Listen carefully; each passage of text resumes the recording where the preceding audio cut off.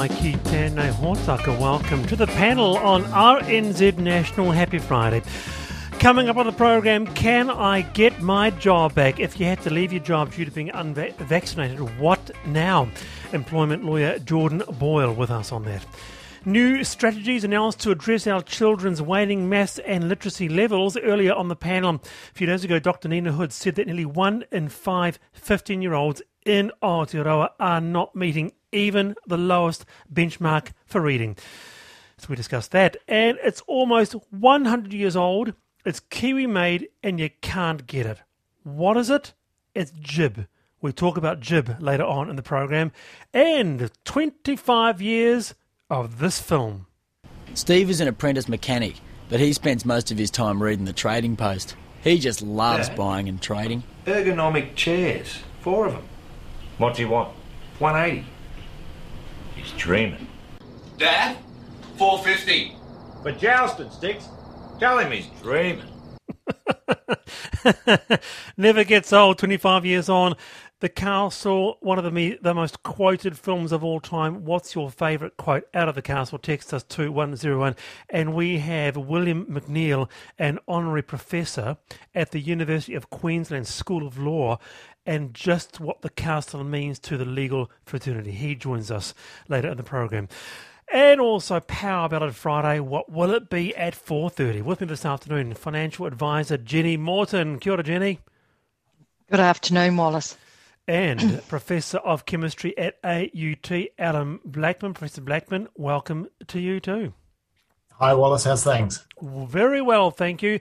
Let's dip straight into the Friday mailbag. And boy, oh boy, what a week it was for your feedback. And we loved it. Now, we discussed perhaps the biggest topic right across the week was, is it time for universal dental care? We had Oliver listening in from Japan. This is his email. Wallace, listening from Japan. Dental care here is covered by the public health system, and you end up paying 30% of your bill. 30%. A scale costs me less than 20 New Zealand dollars in Japan.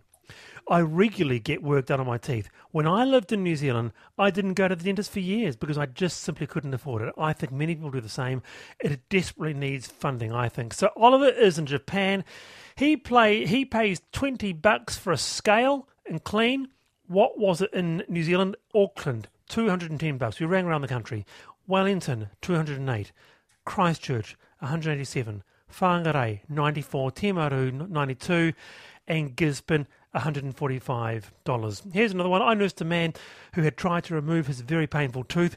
From that, he ended up with infection in his heart valves and septicemia. Months in hospital, weeks in intensive care, heart surgery. His care would have covered hundreds of dental treatments. Your thoughts, Jennie Moreton, on universal dental care? I just think it's just another part of healthcare, isn't it? And oral health is linked to heart health. That's a well-known fact. And it just makes complete sense to cover oral health at the same time as you're covering other parts of the health system. Why not? I know why not. Funding. But, yeah. Get a good deal at your local dentist, Jennie? I have a wonderful dentist. And I love her immensely, and she's a friend as well as a dentist. But yeah, it does cost quite a lot, and I like going to the dentist frequently, so yeah. I do. Okay, what about you, Allan? Yeah, I've got a very good dentist too. But I harken back to the days where all of the pretty much all of the primary schools had their own dentist. And now I don't think that happens anymore. And yeah, I mean, it is absolutely vital, dental health and everything from an early age. So it needs to be invested in, obviously, or reinvested in. Another one here. I call the gap between my front teeth the poverty gap, as I have never been able to afford dentistry. Most of my dental problems originated from trainee dental students in Wellington being let loose on my teeth during the 60s and 70s. Left with eggshells full of black metal, which slowly but surely fell apart, says Andrew. So, look, thank you so much for your response on that. We had such a huge response, and I'm sure that we'll return to the topic of dental care, whether we can afford it or not.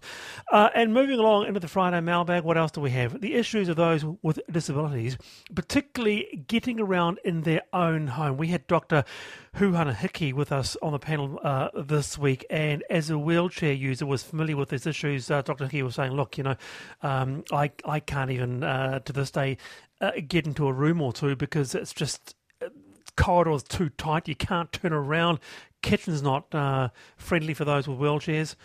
And someone here, name withheld in Hawke's Bay, says, Kia ora Wallace, re kainga ora, housing limitations with disabilities. I'm a social worker with the elderly, and they are also struggling. They have increased falls and are often not bathing because their houses and bathrooms need modifying. Besides the fact that this is inhuman and humiliating, increased hospitalisations are costly. So thank you for that. And if it was dentistry, which was the biggest topic of the week, the next biggest, not by far, was gardening, and whether or not it is shaming people to say, hey, grow your own veggies, or actually is it just common sense? And Rochelle says, if you have enough time to tend veggies garden, then all the better. But most people don't have the luxury of time to do that these days. Here is my attempt at growing carrots one year. Looking really promising above the ground, the result was so dismal, it totally put me off. It is so much easier to buy a bag for $3 from the supermarket. So I took the liberty of emailing both Allan and Jennie this picture of these really miserable looking carrots. They don't look good, but the leaf, the top part does. Jennie. I know, it's so disappointing. Intermittently, I try and grow vegetables. I tend to stick with lettuce and tomatoes because they tend to be the safest, although my tomatoes this year were dreadful. But it's like, it's this great idea that we should all grow our own vegetables. But the reality is that they often don't turn out looking like the ones in the supermarket. Try harder. Do some research. Do some homework. I have this thing called a job and a life and a family, and sorry, I just think I fail in that department. Allan? Yeah, I mean that photo, they were hard to recognise as carrots, really. You see, it's like some mutant bloody orange vegetable. But yeah, I mean, I totally agree. It is a time thing, really. If you're going to make a go of growing vegetables, then you really do need to put the time and the effort into it. And that's how becoming hard a rare, can it be? We'll come commodity. back. We'll do this on Monday. We'll get a gardener to tell us how hard it can be to put a simple plot down, a bit of compost, and there you go. Surely you can grow better carrots than what I've seen just right here in the picture of Rochelle. I rent, and luckily the landlord agreed to let me put up some raised garden beds in. But gardening is not easy, and it's definitely not cheap, especially if you need to buy and make garden beds and soil. Often the soil in the backyard is not good quality for growing. Mine, mostly sand, and soil is quite expensive. Sarah says, Wallace, my partner is an amazing gardener. He's about to retire and he's looking for something to do. I think that if any of your listeners want someone in Auckland to show them, to build their confidence and knowledge of how to grow a garden, where and when to plant things, he will be great. He's very patient and he's a good listener. He can organise planter boxes for anyone renting or who has limited space, says Sarah. Sarah, if you listen to this afternoon, can you please email me, thepanel@rnz.co.nz, because I would like to get in touch with your amazing gardener partner. But that'd be a lovely job in the retired years, maybe even as an affordable garden consultant, Jennie, someone like this person who could go to your place and say, here's how you do it. Yep. Sounds good. I have a veggie pod. I am quite committed to this idea. It just doesn't actually turn out that well. No. Okay. And regarding timekeeping, are you a timekeeper or are you a time bender? Do you like to be on time or do you like to be a little bit late? Or you just tend up being late? Wallace says, T in Wellington, I was forced to arrive half an hour early for many things as a child and I loathe the wasted time. As an adult, I try hard to be no more than a couple of minutes early. I often fail. I appreciate that some people consider punctuality a matter of respect.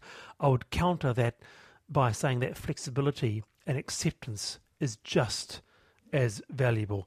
Kia ora to that. That's a lovely email, and thank you so much for your correspondence this afternoon. And by the way, we are being overrun, literally overrun by quotes from the castle. It's extraordinary, isn't it, how popular it is. Chris says, my favourite quote, "What's this, Dal?"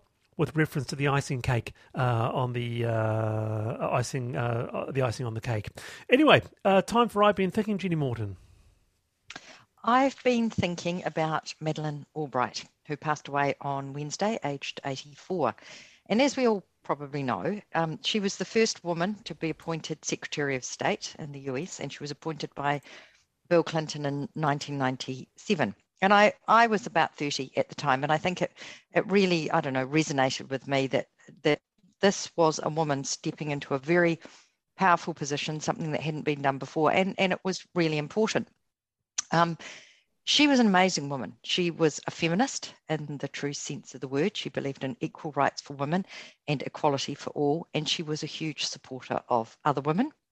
Her personal motto, which is often quoted, but I don't think it's always attributed to her, was, "There's a special place in hell for women who don't help other women." And prior to being Secretary of State, she was the US ambassador to the United Nations. And at the time, she was one of only 6 female permanent representatives on the United Nations out of 183. And those women worked together and lobbied for women's rights around the world, and were actually instrumental in getting rape declared as a weapon of war, and that it was a crime against humanity. She, when you admire someone like that, like I Googled her because you think, oh, maybe there were controversies that I don't remember, but there really weren't. She was criticised for the sanctions against Iraq and the impact that had on the Iraqi people. She certainly was, Jennie. Yeah, but she admitted that was a terrible mistake. But apart from that, there wasn't scandal and controversy around her. She was a role model for women. She was a glass ceiling breaker. She was much admired. And I think this other quote really sums her up really well, especially for women who might be struggling to have be heard in their role. And that was, it took me a long time to develop a voice. And now that I have it, I'm not going to be silent. So I've been thinking about her and feeling a little bit sad about the loss of such a wonderful woman. Thank you so much. Jennie Moreton there. I've been thinking. Allan Blackman. Well, Wallace, I think last time I was on, I was busy bemoaning the fact that the word a kilometre is often mispronounced as kilometre. And sadly, I'm still hearing that on national radio. So obviously the message hasn't got through. So I thought, what the heck? Seeing as we're going to be talking about literacy later on today, I thought I would reinforce it. Reinforce it, yeah. Come up with a series of my bugbears in terms of bad English usage. So bear with me, it's going to be quick. So you've sent me an invite? No, you've sent me an invitation. Invite is a verb. Come on, Allan, No. Hear me out. If you're going to redouble your efforts, no, you're not. You're going to quadruple your efforts, for God's sake. There's no such thing as redoubling. Just the same thing. There's no such thing as reimagining. You can imagine, don't reimagine. You haven't got a skill set, for goodness sake. You've got skills, okay? And most certainly upskill is not a proper word. Texted is the word. I texted him, her, whatever. Not I text, okay? Everyone says that, it's bad. Leverage, please. Leverage is a noun. It's not a verb. Same with staircase. Staircase is a noun. It's not a verb. Lots of people say verses, or they just say viz now instead of verses. Impact is a noun. It's not a verb. And there's a terrible word, impactful, that gets used. Wellness is a bad word. Learnings is an awful word. Whoa. I don't send you an invite. No, you send me an invitation. An invitation is the noun. Right. Invite is a verb. You invite someone. A narrative, no. A story, it's better. A PIN number or a rat test, Good grief. No, enough. It's not. The panel.